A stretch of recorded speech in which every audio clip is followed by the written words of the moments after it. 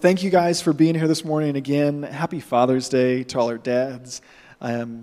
We joked earlier this week with our team that helps to when we're planning the sermons and bouncing ideas off of each other, I was joking that we prayed for bad weather so that the guys couldn't go camping so that they could be here. But that's just a joke, I know. I know you guys all wanted to be here, regardless of weather. But I was thinking about Father's Day. I've got two beautiful girls, and one's in elementary school, one's still finishing up preschool. But I get the opportunity, most mornings, my schedule allows me to take them and drop them off at school. And most of the time we jump in the car, and the girls are really great at, you've got all your stuff? Yeah, Dad. You got your backpack? Yes. You got your water bottle? Yes. You got your lunch? Yes. Okay. And then we take off. But there was one moment a few months ago that the girls got in the car, and my older daughter, I was like, are you ready to go? She said, yeah. I said, you got all your stuff? She said, yeah. I said, do you have your backpack? And she looked down at her feet. She's sitting in her seat, and she looks down, and she goes, I don't have my backpack. Wait. And she jumped out of the car and ran back in and got her backpack.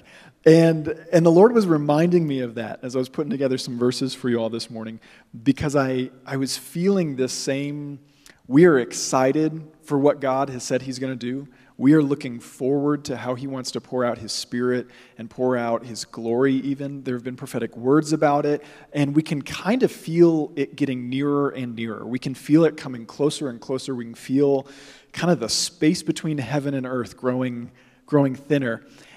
And yet with all of that, it felt like there was this moment where we might have jumped in the car and said, all right, God, we're ready for it. And He says, okay, are you dressed? Yeah. Are you ready to have a great day? Yeah. Do you have your backpack? Oh, wait. And we're running back in. And so I know that there are areas where so many of you are walking in maturity, and you're doing great, and you're discipling others, and that's awesome. But my heart is for the whole of us, that I just want to make sure that there are some areas that we haven't missed, and that we're running in excitement saying, God, pour out your glory, but we haven't fully come into an order or into an alignment.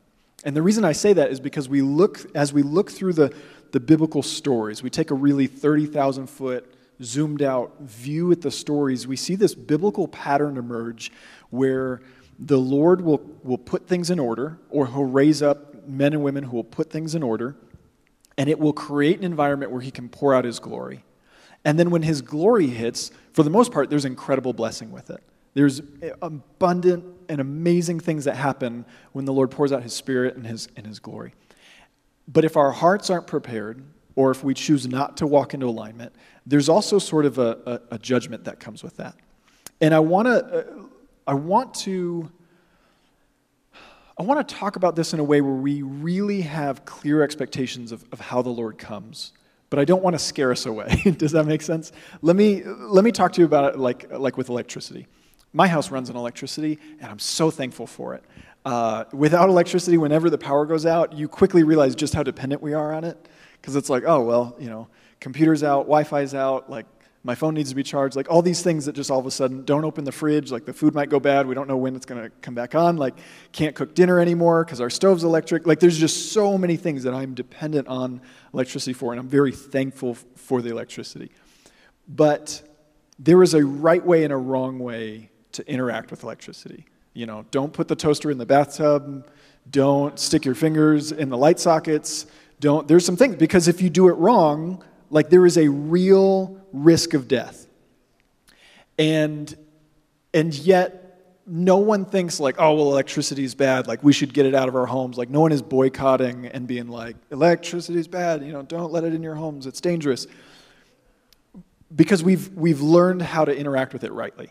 There's some building codes that prevent our houses from burning down because of bad wiring. There are requirements, there's licensing, there's permitting, there's inspections. There's all these things that kind of go into safeguarding. There's even plugs have big plastic labels on them that say don't do this near the sink or the bathtub or near water. There's GFCIs that protect, as soon as there's a ground fault, it shorts the circuit. There's breakers. There's all of these things like built into it because we've understood like, okay, if you interact with it wrongly, there's a real danger to it. But it is so good. It is so worth it. And I think in a similar way, the glory of the Lord, when He pours out His Spirit in a really powerful way, It is so good. But if we interact with it wrongly, there is a risk to it. And we don't often talk about the risks of the glory of the Lord, because mostly we just focus on how good he is. But in his goodness, I think sometimes there is a delay in how he wants to pour out his Spirit, because he doesn't want to come with judgment. He wants to come with blessings. And so if our hearts aren't in the right spot, if we jump in the car and we don't have our backpack, we're not actually ready, then it would hurt us more than it would help us. And so my heart this morning is just to sort of talk about some things to encourage us where, we're doing a great job of getting alignment in these areas, and to bring an awareness where, hey, I want you to pray about what it looks like to be in alignment in these areas and see where we need to grow. And an encouragement for the whole body, that us as a church family, that we would do it well, but also an encouragement on an individual level. Because we'll look at some stories where the whole of the community did it really well, but one or two individuals did not, and there were some dramatic consequences for them. And so I don't want anyone to miss out on the good things that the glory of the Lord brings. I want all of us to move towards maturity, to say, okay, God, we've got everything, we are ready, let's go. All right, so that's where we're going this morning. I'm going to blow through. I've got a ton of scriptures, and so if you've got something to take notes, I won't have time this morning to unpack every thought or to unpack every scripture. But if you just jot it down and then revisit it later this week, either in your quiet time or with your family, I believe that the Holy Spirit will really bring some more understanding. He'll really bring some revelation, and anything that I've failed to unpack well, or maybe I've misspoken in some way, I'm sure that he'll correct it. All right, I'm sure that he'll bring a better understanding around it. So let's just say a prayer for our hearts and for my words. Lord, we ask that you would be present in this. Lord, we don't want to rely on our own understanding. We don't want to assume that we know everything. But Lord, we want to come with humble hearts. Lord, we want to be teachable. We want to be childlike. We want you, Holy Spirit, to instruct us this morning. So Father, I ask that you would fill my mouth and shape my words so that we can bring honor to your name. In Jesus' name, amen. Awesome. So this biblical pattern, we see over and over again sort of a cycle or a pattern of order and glory and blessing and judgment. And we want to operate in the blessing side of it. We don't want to find ourselves in the judgment of it. But in the beginning, sort of Genesis 1:1, we see the earth was formless, it was void, it was chaotic, and then the Lord steps in and he starts to bring order. He starts to build everything, design everything, create everything, and then on the seventh day he rests and he called it good. So he put everything into order. And then we see that Adam and Eve are walking in the garden with the Lord. Now that has got to be a level of glory that I long to get back to. And that's what the redemption story of Jesus is, that someday we will return to that same, the Lord dwelling and walking amongst us. But right now we're not there yet. And so they were operating in a level of glory where they got to witness and experience God in a way that we haven't seen yet. And there was incredible blessings on that. They didn't have to work hard for the land. Food just sprung up. Everything was going pretty good. It was literally paradise. And yet there was one rule that the Lord had given them: don't touch this thing. And because of the measure of glory and because of the closeness they were, when Eve took the fruit and ate it and Adam ate the fruit, when they disobeyed God, there was some harsh judgment that came. They get kicked out of the garden. There's animosity in their relationship. Adam has to struggle in the ground. And so this is, I paraphrased, I think maybe the first 5 chapters of Genesis. But go back and look at this. There was this level of, there was an order, and then there was a glory, and then there was incredible blessings. But when they were out of alignment, there was a judgment. Now, I know I have missed God before. I know I've been disobedient in some ways. And thankfully, he hasn't hit me with the same judgment. And so what I want to articulate is there is this, I'm going to quote Spider-Man unintentionally, but with great power comes great responsibility, right? Like there is this, when the glory of the Lord increases, when his Spirit is really being poured out in a powerful way, which is what our hearts are hungry for, there's just a higher level of accountability. There is a higher level of, he said this and we really have to do it. There's no more where it's like, well, he said that, but he didn't really mean that. Or, yeah, he said don't eat the fruit, but we could probably just snack on it. He meant like don't make a whole meal out of it, right? Like we can no longer take those leniencies with his words and with his commands. And so we see order, glory, there's incredible blessing, but when you disobey, there was a judgment. Later on, God creates covenant with Abraham. He says, I'm going to bless your descendants. The descendants are blessed. There's a ton of them. They're in bondage in Egypt, and the Lord is ready to deliver them. So he raises up a deliverer. Moses says, let my people go. There's the 10 plagues, and then they set out from there. They encounter God in his glory at Mount Sinai. It's incredible. They're given the law, and there's a new covenant created. And in that, the Lord gives a very specific plan for how to build the tabernacle, the house where God is going to dwell amongst his people. So this is now kind of the first time that God is dwelling amongst his people since the garden. And they spend a year with incredible craftsmen crafting and building this tabernacle just the way the Lord described it, okay? So there's an order. This is how I want it built. They spend a year building it that way, and then the glory of the Lord fills the temple. Well, shortly after that, we read in Leviticus, there were only 6 people who were allowed to go into the holy place to minister before the Lord. It was Moses and Aaron's 4 sons. They were the only ones who had been set apart by God in his order that they were allowed to minister before him. And when they did, there was still a lot of requirements and regulations and things that they had to do to come in the right order. Well, 2 of the sons disregarded the order. And the Bible says that they burned an irreverent incense before the Lord, that they were careless about how they came in before the Lord. And because of it, the fire of the Lord flashed out and burned them up and they died. Praise God for Jesus and his grace. I know there have been times where I've come to church and I've been a little irreverent. There have been times where I've come to church and I haven't fully committed to an order, where I haven't given God the honor that he deserves. I've come in and I've made it more about me and my preference than about him. And I'm so thankful that fire hasn't flashed down and consumed me and burned me up. But it is a little bit scary to read that passage and to see even how Moses talks to Aaron. Because right after that, he tells Aaron, he says, you're not even allowed to mourn for your 2 sons. He says, I know this hurts, he says, but don't let the Lord catch you mourning, because what he did was just and right. Your sons knew the requirements and they didn't do it. He says, don't even mourn for them. And that feels harsh.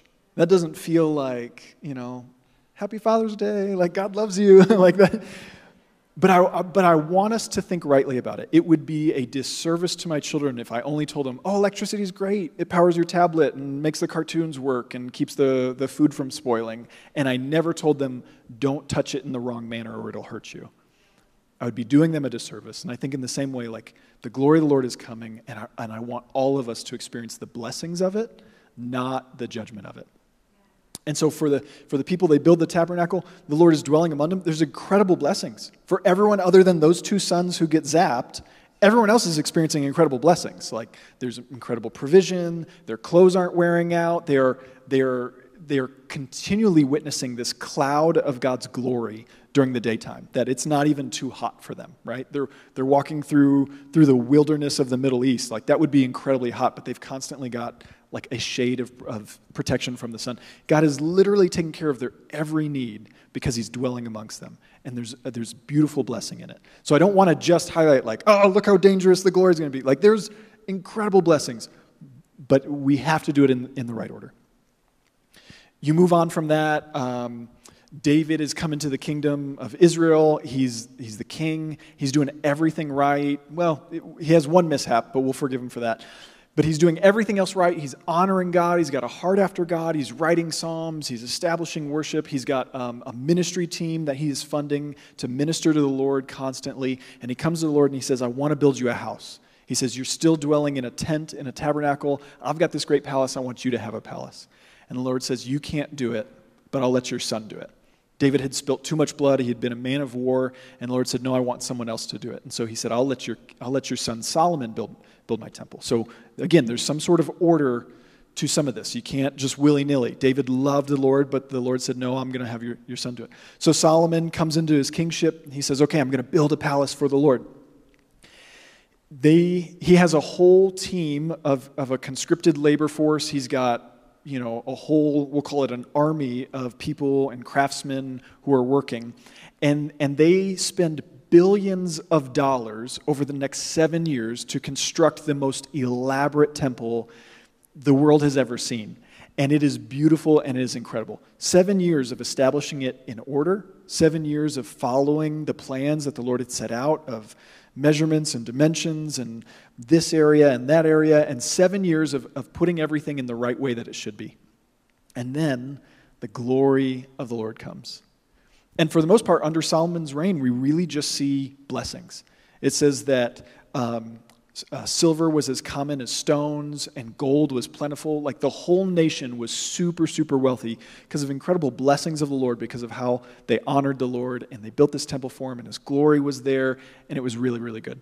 It's not until a generation later that things start to fall apart, and then you see incredible judgment come in, and the nation is scattered, they go into exile, they're destroyed, and the temple is ransacked. And so there's this pattern of order and glory, and then either, depending on how you choose, if you honor God, blessings, and if you don't, there's a judgment. We see it with Elijah at Mount Carmel, and Kevin shared that word from 1 Kings 18. That's exactly what we see. Elijah rebuilds the altar. That's an order. He puts things into order. He calls the people. He says, hey, you can't be double-minded. Either serve the Lord or don't. He's calling them back into order. The glory of the Lord falls, and then the rain comes back. Rain that had been held back for 3 years, now all of a sudden there is blessing. The rains are coming. And for those 400 Baal prophets, there's judgment. They all get taken into a valley and they're killed. Because it's like, oh, well, these guys have been lying to us. They're false prophets. And so Elijah kills them. A clear, order, glory, blessing, and judgment. And so we see this over and over and over again, even into Jesus' public ministry. We see this, John the Baptist preaches a message of repent and turn to God. He's calling the people back to order. He's saying, wherever you've been, come back into alignment with God's word. Come back, repent, and turn back to God. Follow him. So there's an order.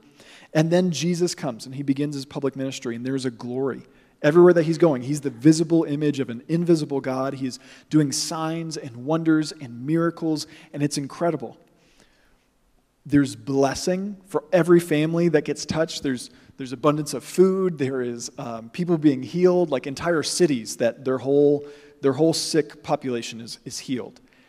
Incredible blessing because of the glory of God. But then he says this in Matthew 11. It says, Jesus began to denounce the towns where he had done so many of his miracles because they hadn't repented of their sins and turned to God. What sorrow awaits you, Chorazin and Bethsaida? For if the miracles I did in you had been done in wicked Tyre and Sidon, their people would have repented of their sins long ago, clothing themselves in burlap and throwing ashes on their heads to show their remorse. I tell you, Tyre and Sidon will be better off on Judgment Day than you. And you, people of Capernaum, will you be honored in heaven? No, you will go down to the place of the dead. For if the miracles I did for you had been done in wicked Sodom, it would still be here today. I tell you, even Sodom will be better off on Judgment Day than you. Wow, those are harsh words from a kind Jesus. But he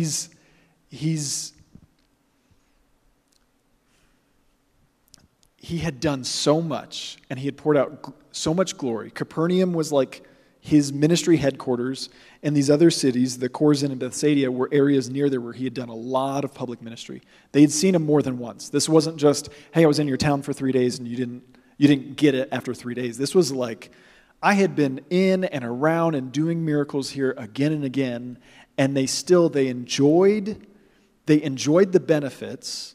They enjoyed when he multiplied the food. They enjoyed when he healed the sick. They enjoyed when he preached a good message, but they didn't give him their hearts.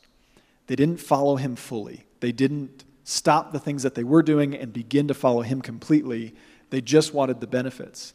And so he says, well, these other wicked cities, these other non-Jewish cities are going to be better off than you because you saw the glory and the fullness and you didn't turn to it correctly.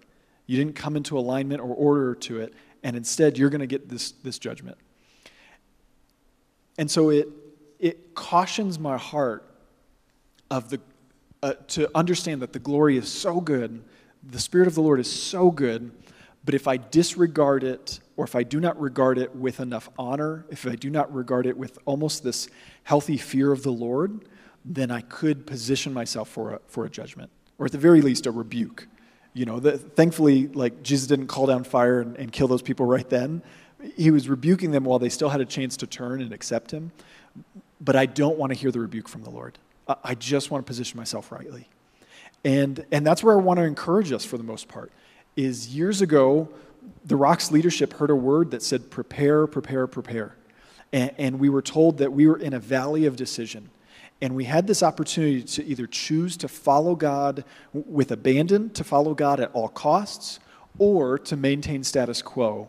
And we chose to follow God, even when it was costly and even when we weren't quite sure what it would mean and when we didn't have full understanding. We said, I think we want to follow God. Even though we don't know what all it's going to entail, if our choices are status quo or follow God, we're going to do this. And so we began on that journey. And since that time, he's poked at with kindness.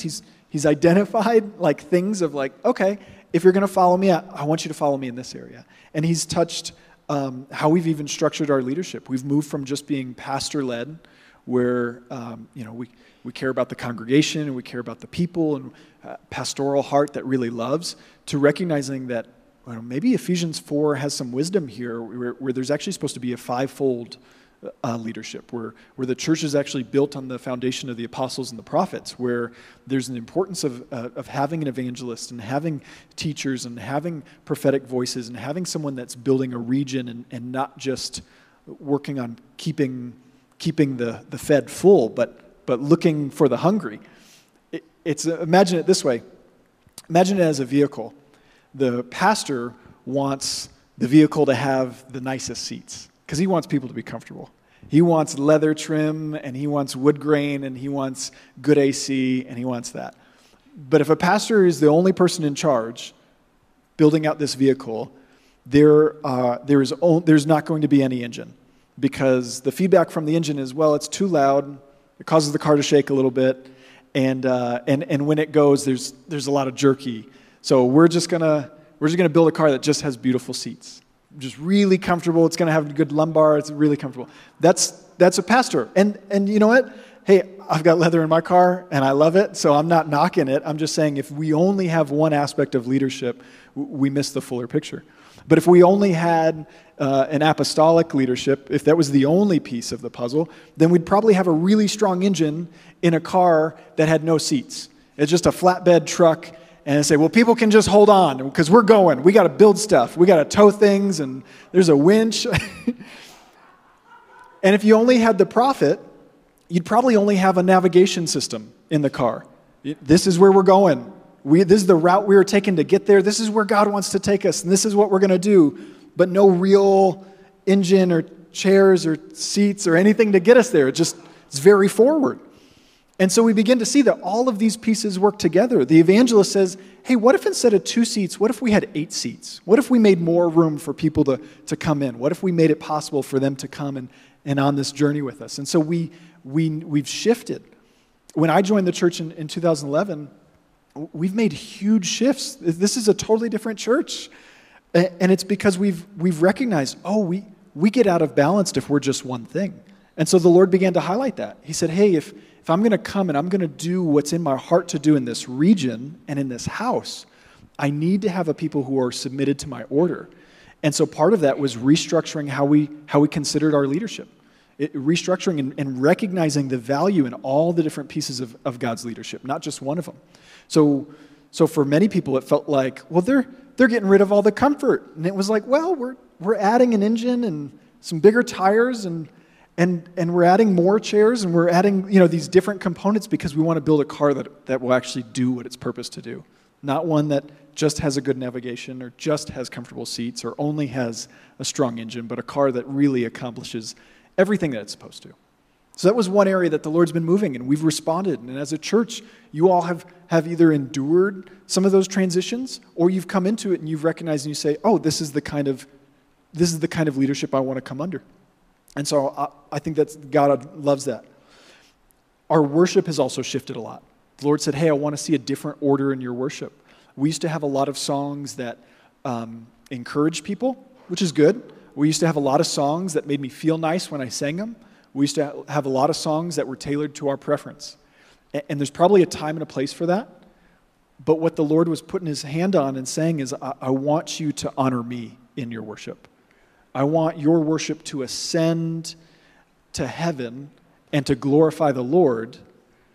And so there's a long history of church using worship to help teach theology, and there's still a time and a place for that. We will use songs to help us understand the character and nature of God. But for the most part, our worship has shifted to, this isn't about us, this is about him. And that's been a big shift that not every church is either willing to make, because sometimes it's uncomfortable. Sometimes it's long because it's no longer about me, it's about God. Sometimes we just sing the same thing over and over again, like we're not good songwriters because in heaven they just sing holy, holy, holy over and over again. And so when we fall into that, some people think, I don't know if I like that. And it's like, well, I'm sorry. This is where we feel God is calling us. He's put his hand on this thing and he says, this is what I want. This is the order I need to pour out my glory. And so I want to applaud you, church. You're making this transition. We've made this transition in a lot of ways. And so thank you for that. Shifting from being a church where it's just a country club of like, hey, this is our membership and these are our people and this is our club and these are when we have our meetings. Shifting from that to being a kingdom resource center where we are praying for people in the region, where we are partnering with other churches, and we're never concerned about, well, what if our people go to them? Like, what if they're a better teacher than us? Or what if their worship's better? Or what if they like those people better than us? Like, we're never thinking about that, because whether you're here or whether you're there, it's your kingdom. And so we've made this shift. But for some people, for some churches, for some regions, they might think, no, that's my competition. Or they might think, well, we can't partner with them because then we're not focused on our thing. And we've abandoned that mindset. We said, no, we're not going to be a family that operates like that. We're going to be a family of families. We're going to be open to other regions and other churches and other ministries and other things, and we're going to constantly bless them. And so in this divine order, church, you've done well. You've done great. Thank you for moving with us. The Lord, yeah, good job. The Lord has highlighted, last October and the lead up to it, he highlighted the importance of communion. It was something we used to only do kind of once a month, if we remembered. Now we set it out almost every week, and we still try to remember it. Sometimes we still miss it, but we set it out every week because we've recognized, oh God, like there is an importance to coming to the table of the Lord and feasting on his body and his blood and recognizing him in those elements. And there's an importance that in the logical and in the natural, I can't fully explain it because I see the box that the crackers come out of, and I know the container that poured the juice, and so I'm like, we got those from Sam's, like I know in the natural where that comes from, but man, in the spiritual, like there is a power on communion. And so that's another place that as a church, congratulations, you guys have done well to come into order on that, and I want to applaud. Like I want us, and this isn't just to build you up, this isn't just like, a bunch of high fives, this is really to look back and recognize what took Solomon 7 years to build, the Lord has been taking about 7 years to build here as well. This hasn't been overnight. This wasn't just like the Lord woke up one morning and was like, I want to use the Rock Church. And our pastoral leadership team was just like, yeah, like let's do it. And then, here we are. This has been 7 years of work and building and crafting and sometimes cutting away and learning and experimenting and saying, okay, God, I don't know what this looks like. Like we're going to go out, we're going to have a short service and we're going to send people out to the parks and to the streets. Like I hope we're doing this right. This feels weird, but as a church, like we've made these shifts together. And so our evangelism, our discipleship, communion, and then not most recently, but I think most powerfully, our prayers have shifted so much. We are a culture that prays more now. Both, and I've seen it both behind the scenes as a staff level. We aren't just opening and closing a meeting in prayer because we're Christians and pastors and that's what we're supposed to do, but we actually have a heart that wants to talk with God. And I see it in Sunday mornings too. There are some Sunday morning services where it feels like prayer is a bigger focus than the teaching or the worship. And I think that's good. I think when Jesus said, "My house will be a house of prayer for all nations," I don't think he missed it. I don't think he was just talking off the cuff and was like, "Oh, I shouldn't have said that. Oh, I misspoke." I think there's something really important about prayer, and for us to come as far as we have, we're doing well. We're doing really well. So there are things that the Lord has been establishing an order on. There are things where we have been obedient to respond to him. And church, we're doing a good job. I say overall, I give us a passing grade. I said, but I want to be sure that we don't miss it in any areas. And so what I want to propose is maybe just 3 things that the Lord's been highlighting in my heart to communicate to you that we need to go and pray about. This isn't a condemnation that we're doing it badly. These are just 3 things that I think we need to take some time with Holy Spirit and say, "Lord, is there areas in here where I need to mature?" Because it might not be, am I doing it or am I not doing it? It might not be so black and white of, well, I disagree or I do agree. It might just be maybe I need some more maturity in these areas. Or maybe it's just a reminding. Maybe this isn't new for you. Maybe you've learned this a long time ago, but maybe this is just something, oh, you know what? I had forgotten the importance of that. So these are just 3 things that I felt the Lord highlighting. I felt him highlighting our finances, how we trust God with our money. Sometimes that's deeply personal, and sometimes that's the last thing that we give to God. We give him our salvation, like our eternal, what's going to happen to us after we die. Sometimes we give him our future. Sometimes we give him our kids. Sometimes we give him our free time. But often our finances is the last thing we're ready to give because that's so closely tied to our heart. The second one is our time. The Lord's been highlighting to me about the importance of the Sabbath. Under the old covenant, people had to do the Sabbath. It was a requirement of God. And it felt like it was for the Lord. Under the new covenant, Jesus says, "I didn't come to abolish the law, but to fulfill it." And he says that actually the Sabbath isn't for God, but it's for our benefit. And so he's been just reminding me that don't conform to the pattern of this world. America's got this real hustle culture where we're going to work hard and we're going to work harder. And, you talk to people and you ask them, "How are you doing?" And we say we're busy like it's some sort of badge of honor. Like I'm important because of how busy I am. And the Lord was just sort of touching in my heart. He was saying, be careful that you don't think kingdom looks like American culture. Be careful that you don't misinterpret my words and think, "Oh, well, I don't have to rest anymore because I'm actually working hard, and my working hard makes me important, and I'm important, so I tell people I'm busy." And he was like, just spend some time with me and learn more about that. So that's the second thing. So our finances, our time. And then thirdly, we prayed and worshiped around it this morning is holiness. I think the church does a really good job of understanding holiness as a position that we operate out of. I am the righteousness of God in Christ. He has made me righteous. Jesus' body and his blood, it's washed away my sins. Praise God, his grace has made me righteous. But there is righteous living. So there's righteous position. I'm positioned in right standing with God. And there is righteous living. I am walking in the commands of God. I'm obeying the way he's called me to live. I am integral, and I'm upright, and I'm honest, and I'm all these different things that he's called us to be. And so I believe that there's a holiness that many of us are doing well on, but I don't want any of us to miss out on the blessing of God when his glory comes. So these are 3 things that I think that the Lord is still, we've done so well. I listed off, 7 or 8 things that we've done really great on. Here's just 3 that I think we should revisit. I think we should spend some time with the Holy Spirit and ask him for a conviction in our hearts of, "Lord, convict me of what is wrong and what is right, and show me where I'm falling. And maybe there's some areas where I can improve a little. Maybe there's some areas where I need to mature some more." And so those 3, our finances, our time, and holiness.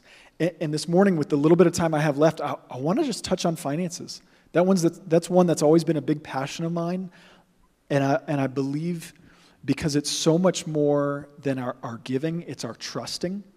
God doesn't want our money. He doesn't care about our finances. Your $100, what is that to God of the universe? Like he measures the span of the universe with the span of his hand. He weighed all of the oceans, the water in them, and he told the shorelines where to go. Like, he doesn't need anything. And so he's not looking at you like, oh, I need your money. He's not that at all. What he wants is your trust. And it's so easy for us, especially in America, to trust in our finances, to trust in our 401ks, to trust in our savings, to trust in our jobs and in our paychecks, to trust in what we are able to control. And he's asking us to live in such a way that we would trust him completely. And what that looks like for me is not a one-time decision. That's not, one Sunday I muster up a bunch of courage and I say, okay, God, I trust you with my finances. And then I did it, I said it, I prayed the prayer, I'm done, I'm good. Instead, it is every paycheck. It is twice and sometimes more a month that I have to say, okay, God, I'm gonna trust you. I'm gonna trust that you are a better provider than I am. I'm gonna trust that you are more faithful than I could be. I'm gonna trust that you could do more with less than I could if I had all of it. And so he wants our trust because he wants our heart. And what we'll see later is our heart is directly linked to what we do with our finances. That where we funnel our resources is where our heart follows. And that is both good and bad news. It's bad if we've been funneling finances in the wrong places, because that means our heart went there. But the good news is we can move our heart by redirecting our finances. So it is an encouragement of, oh, my heart can be wherever I put my finances. And we'll see that. But let me show you just a few scriptures that I want you to sit with and meditate on and think about. These are scriptures that have put a direct connection between money and salvation. And as I jump into this, obviously we know Jesus is the only way, right? Like it is only by grace through faith in Jesus that we are saved. But I want you to see these scriptures, and I want you to recognize that this is Bible. This isn't just like Andrew's fun ideas. These are like things that are written in your Bible that we have to wrestle with, that we have to ask God about, that we have to sit with the Holy Spirit and say, okay, if I know my salvation is assured through Jesus, but it looks like it needs to manifest or become evident in my finances. My salvation should be apparent in my finances, is what these scriptures lead me to believe. So Deuteronomy 24, verse 12, says, if your neighbor is poor and gives you his cloak as security for a loan, do not keep the cloak overnight. Return the cloak to its owner by sunset so he can stay warm through the night and bless you. And the Lord your God will count you as righteous. That's interesting. The Lord your God will count you as righteous. This is the same language in Romans 4:3 that says, and for the scriptures tell us, Abraham believed God and God counted him as righteous because of his faith. That's the same count you as righteous. So there's a direct link between, I took this guy's coat as a collateral for a loan, but now night's coming and it's going to get cold, and he doesn't have a coat because I'm holding it. I should give it back to him. And the Lord says that act of generosity, that giving that resource back to him, even when you have legal right to it because it was the collateral for your loan, he says, I'll count you as righteous. That's significant. Luke 19, verse 8. The rest of these I'm going to look at New Testament because a lot of times people get weird about finances and they're like, well, that's Old Covenant. I'll give you one Old Covenant, but now I want to look at New Testament stuff. Luke 19, verse 8. It says, meanwhile, Zacchaeus stood before the Lord and said, I will give half my wealth to the poor. And if I have cheated people on their taxes, I will give them back 4 times as much. And Jesus responded, salvation has come to this home today, for this man has shown himself to be a true son of Abraham. It's interesting.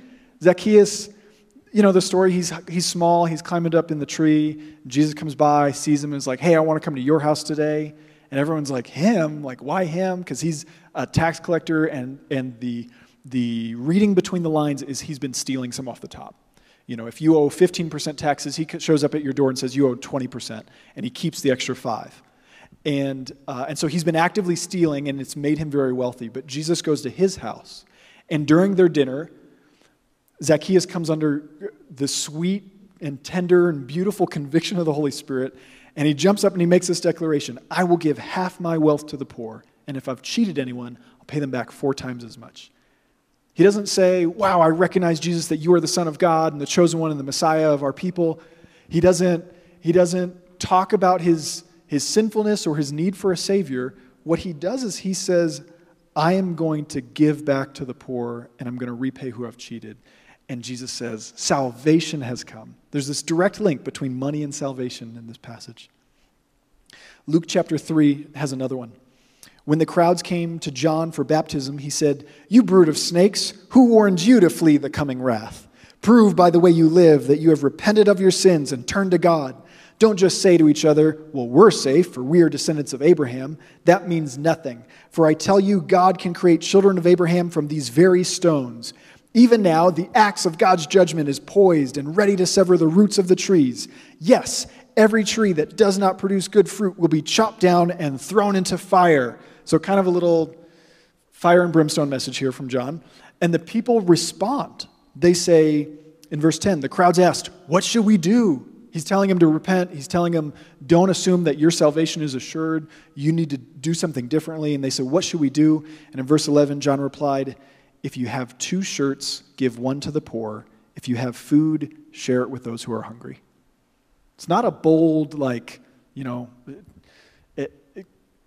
it's not the normal salvation prayer that we think of. And I'm not knocking that. I know our salvation is assured through Jesus, and it's only by Jesus. It's not works. You can't give enough money to buy salvation. That's not what I'm saying. But it is so interesting that when they respond, what should we do to show that our heart is right with God? He says, be generous, give to the poor. Verse 12, it says, even corrupt tax collectors came to be baptized and asked, teacher, what should we do? And he replied, collect no more taxes than the government requires. So again, a money thing. Verse 14, what should we do? Asked some soldiers. John replied, don't extort money or make false accusations, and be content with your pay. So 3 times with 3 different groups of people, he ties it back to their finances. Don't cheat people. Don't want more money. Be content with what you've got. Give to the poor. They're coming to be baptized. They're saying, we want to get right with God. And they say, what should we do? And he says, it's tied to your money, because ultimately he understood our money is so tied to our heart. We can't give God our full heart and still hold on to our money with a tight fist. In Matthew chapter 25, starting in verse 31, Jesus is teaching, and he's talking about the final judgment. He's talking about the end of the age. He says, but when the Son of Man comes in his glory, and all the angels with him, then he will sit upon his glorious throne. And all the nations will be gathered in his presence, and he will separate the people as a shepherd separates the sheep from the goats. He will place the sheep at his right hand and the goats at his left. And then the king will say to those on his right, come, you who are blessed by my Father, inherit the kingdom prepared for you from the creation of the world. For I was hungry, and you fed me. I was thirsty, and you gave me a drink. I was a stranger, and you invited me into your home. I was naked, and you gave me clothing. I was sick, and you cared for me. I was in prison, and you visited me. Then these righteous ones will reply, Lord, when did we ever see you hungry and feed you, or thirsty and give you something to drink, or a stranger and show you hospitality, or naked and give you clothing? When did we ever see you sick or in prison and visit you? And the king will say, I tell you the truth. When you did it to one of the least of these, my brothers and sisters, you were doing it to me. That is interesting. I would have expected, if the Bible just sort of stopped at places and then was like, Andrew, what do you think?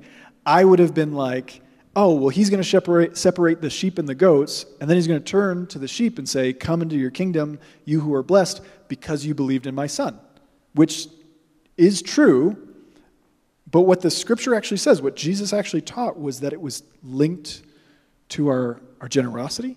It was linked to our resources. It was linked to how we used what we had in this life and who we gave it to, giving it to the least of these. And it's really interesting. Now, commentators explain that this is more evidential than causative, meaning like it's not because they gave that they entered in, but it is because they were the type of people who were going to enter in, because they were following the commands of God, being obedient to him out of their incredible love for him, that the evidence of that belief in Jesus was that they were generous with their finances. And so I want to see that same evidence in my life. Okay, God, because I love you and I'm committed to being obedient to you, there should be an evidence of that even in my finances. Not just in my prayer or my quiet time or my Bible reading or my church attendance, but there should be an evidence of my belief in you, an evidence of my faith, or an evidence of my obedience, even in my checkbook or my statements, bank statements, or my pocketbook, my wallet, however you think about that. The verse continues, 41. He says, the king will turn to those on his left and say, away with you, you cursed ones, into the eternal fire prepared for the devil and his demons. For I was at your food bank and you didn't feed me. I was thirsty and you didn't give me a drink. I was a stranger and you didn't invite me into the trailers. I was naked and you didn't take me to the blessing room to give me clothing. I was sick or in prison and you didn't have teams of ministry teams that went and visited those types of people. And he will answer, I'll tell you the truth. When you refuse to help the least of these, my brothers and sisters, you are refusing to help me. And they will go away into eternal punishment, but the righteous will go into eternal life. Wow. Our actions have to support our declaration of Jesus' Lordship. It would be wrong of us to say, God, we're going to be obedient to you in how we structure our leadership and how we worship and how we pray and how we work with other ministries and how we do all these other things, but don't touch our finances.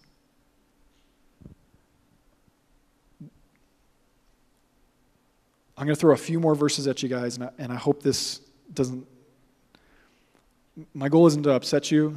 My goal is not to try and get more money out of you. My goal is I want you to think rightly about this.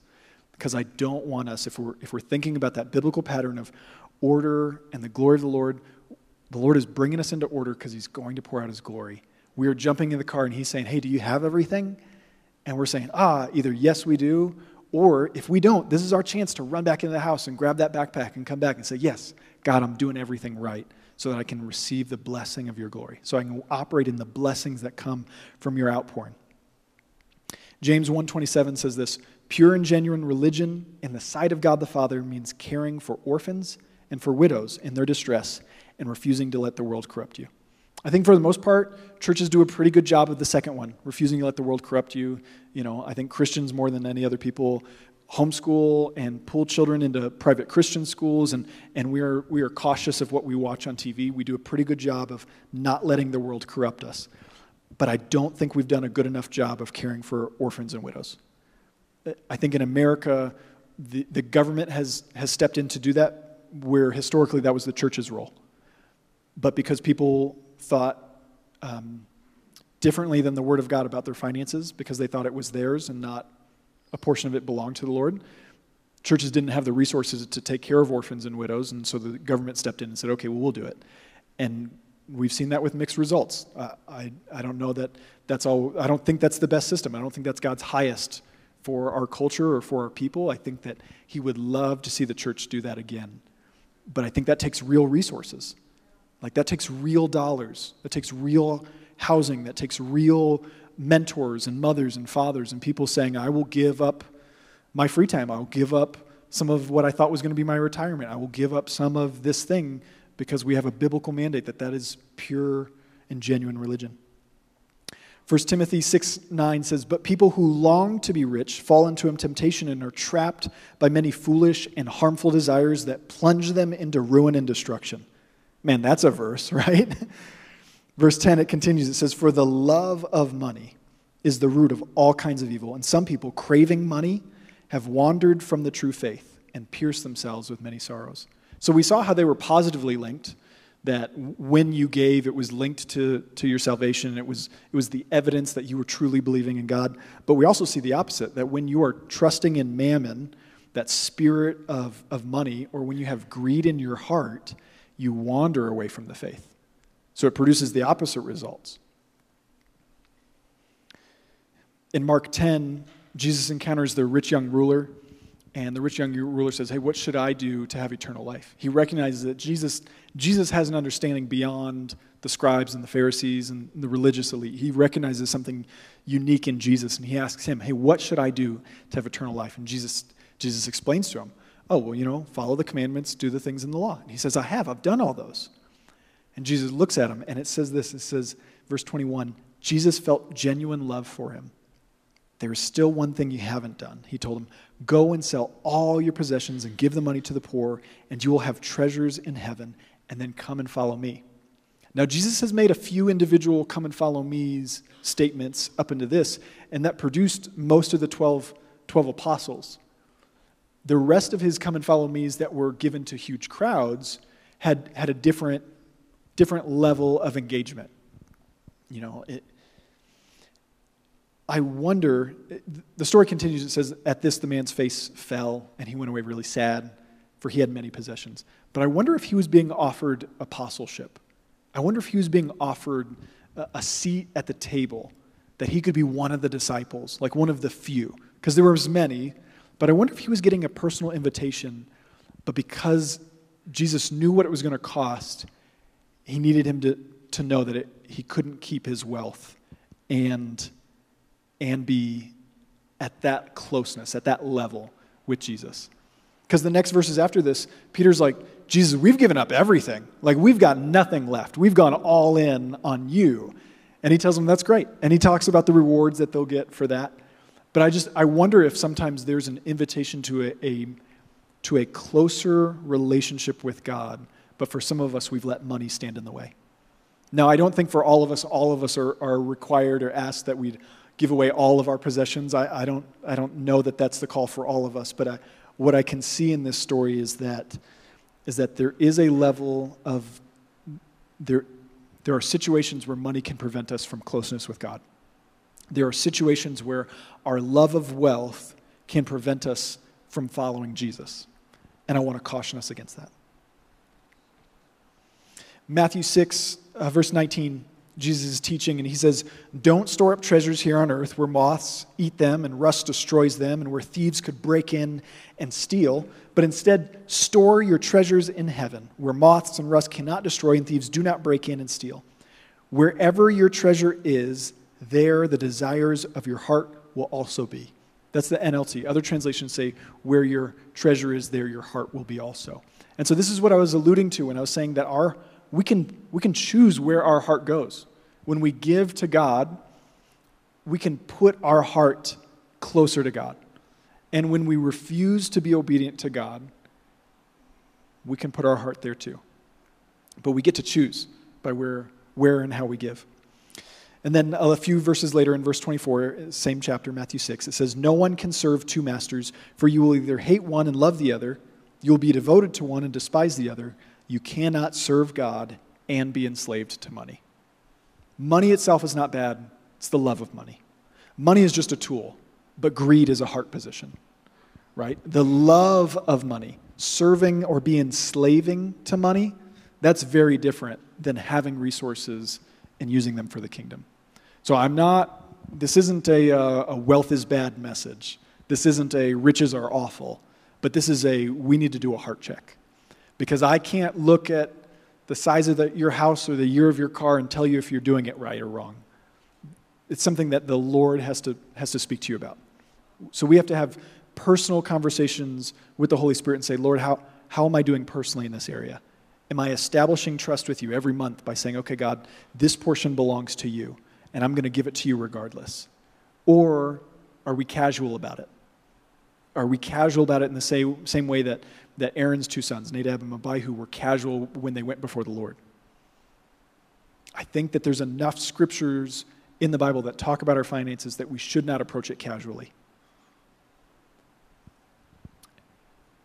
So this is a very individual thing that we have to talk to God about. But can I give us a kind of a loving little kick? This is kind of come on, like, get out there, you can do it. Church this is a very an individual decision, but church as a family, I think we need to do better in this area. The accounting team can tell when we remember and when we forget to pass the buckets. They can tell if the service got going really good and we're like, oh, we don't want to break the flow. Our giving should not be under compulsion. You should not give because something went by you, because offering plate, bucket, whatever you call it. You should not give out of compulsion. You should come into church knowing this portion of my finances belongs to the Lord, and I will give it whether a bucket passes or not. I will give it if I have to chase someone down after service and say, this is the Lord's and it belongs to him. But if we come in with a casual attitude of, oh, I'll give if I think about it, I'll give if they ask me to, I don't think that's right. And I don't say that because the church needs your money or because, I'll get a big bonus if you do. It's not this at all, guys. Please hear my heart. I want the best for you. And I believe the blessing of the Lord that comes when his glory pours out is going to be so worth any financial price you have to pay. Any sacrifice that you think you're making, I have seen the favor and the faithfulness of the Lord time and time again that I can stand and I can say, oh, you might think you're going to go without, but you will not. He will be more than faithful and he will be more than good to take care of you. But we should think about it rightly.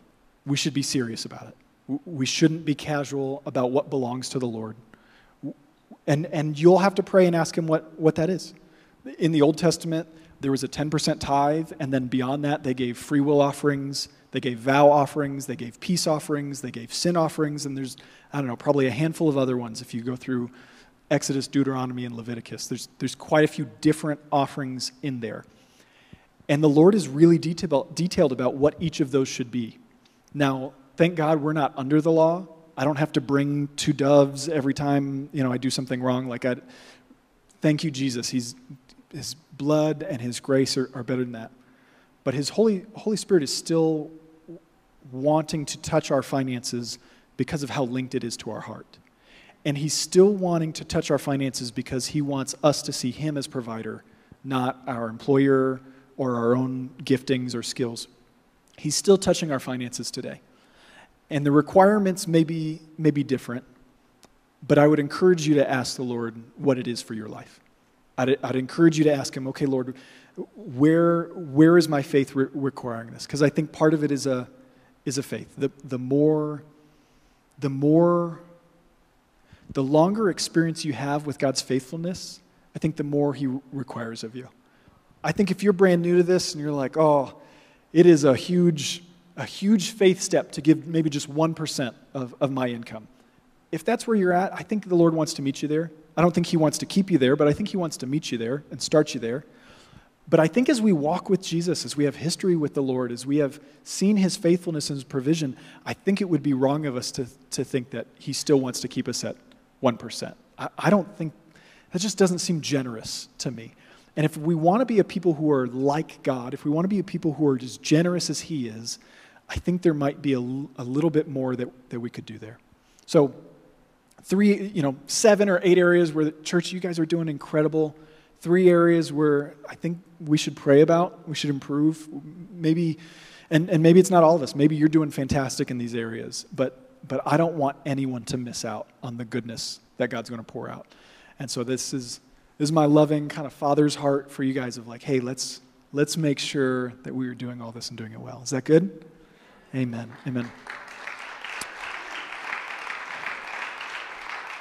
Would you all please stand and let me pray for you as we close? Father God, we love you. We love you. And we believe that there should be an evidence of our love and obedience to you. And so, Lord, whether that's with our time, whether that's with our finances, whether that's with our behavior, the actions we choose to do, the music we choose to listen to, the movies we choose to watch, the places we choose to go, even what we eat and drink and how we do it. Father, I pray that all of it would honor you. Lord, this isn't about legalism. This isn't about we have to perform good enough so that you'll love us. No, this is because of our great love, we want to honor you with every part of our life. Not just with our prayers, but with every part of our life. We want to consecrate what our eyes see. We want to consecrate what our hands do. We want to consecrate and set apart, make it holy unto you, our finances. We want to consecrate our time, that it would be set apart, that we'd be a people who are different than the world, that we would understand the kingdom nature of how we could do more with less because we chose to give it to you and honor you. Lord, I pray that this would be done all out of love, not out of obligation, not out of compulsion, not because someone's twisting our arm, but because we recognize that you're worth it, but because we recognize that you're good, That even when you ask for it, it's for our benefit. It's not for you. It's not because you need it. And so, Lord, I pray that you'd move with a sweet conviction on our hearts. Show us where we're excelling well. Reward us for where we've done a great job, where we've been obedient. And Lord, speak to us with that tender, loving kindness of where we need to improve. Lord, I pray that we would have a right fear of you.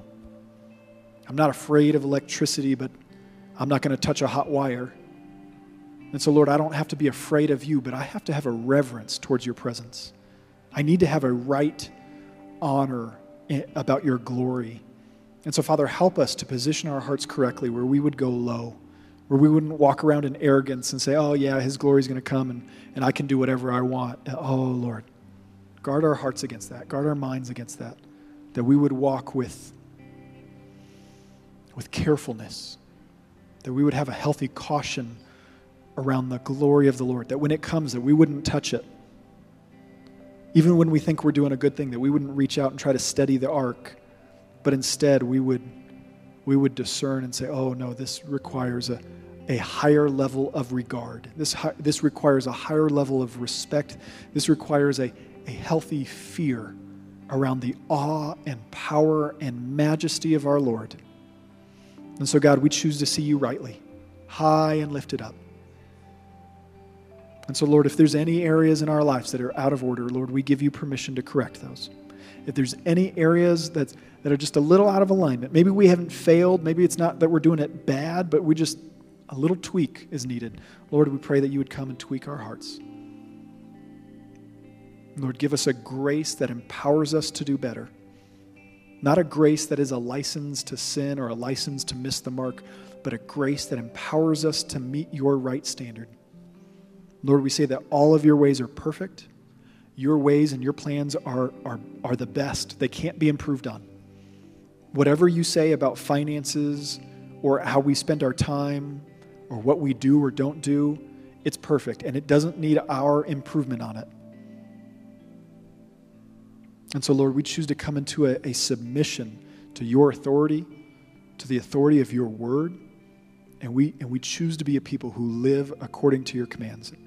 In Jesus' name, amen. Amen. I love you all very much. I hope you have a great week.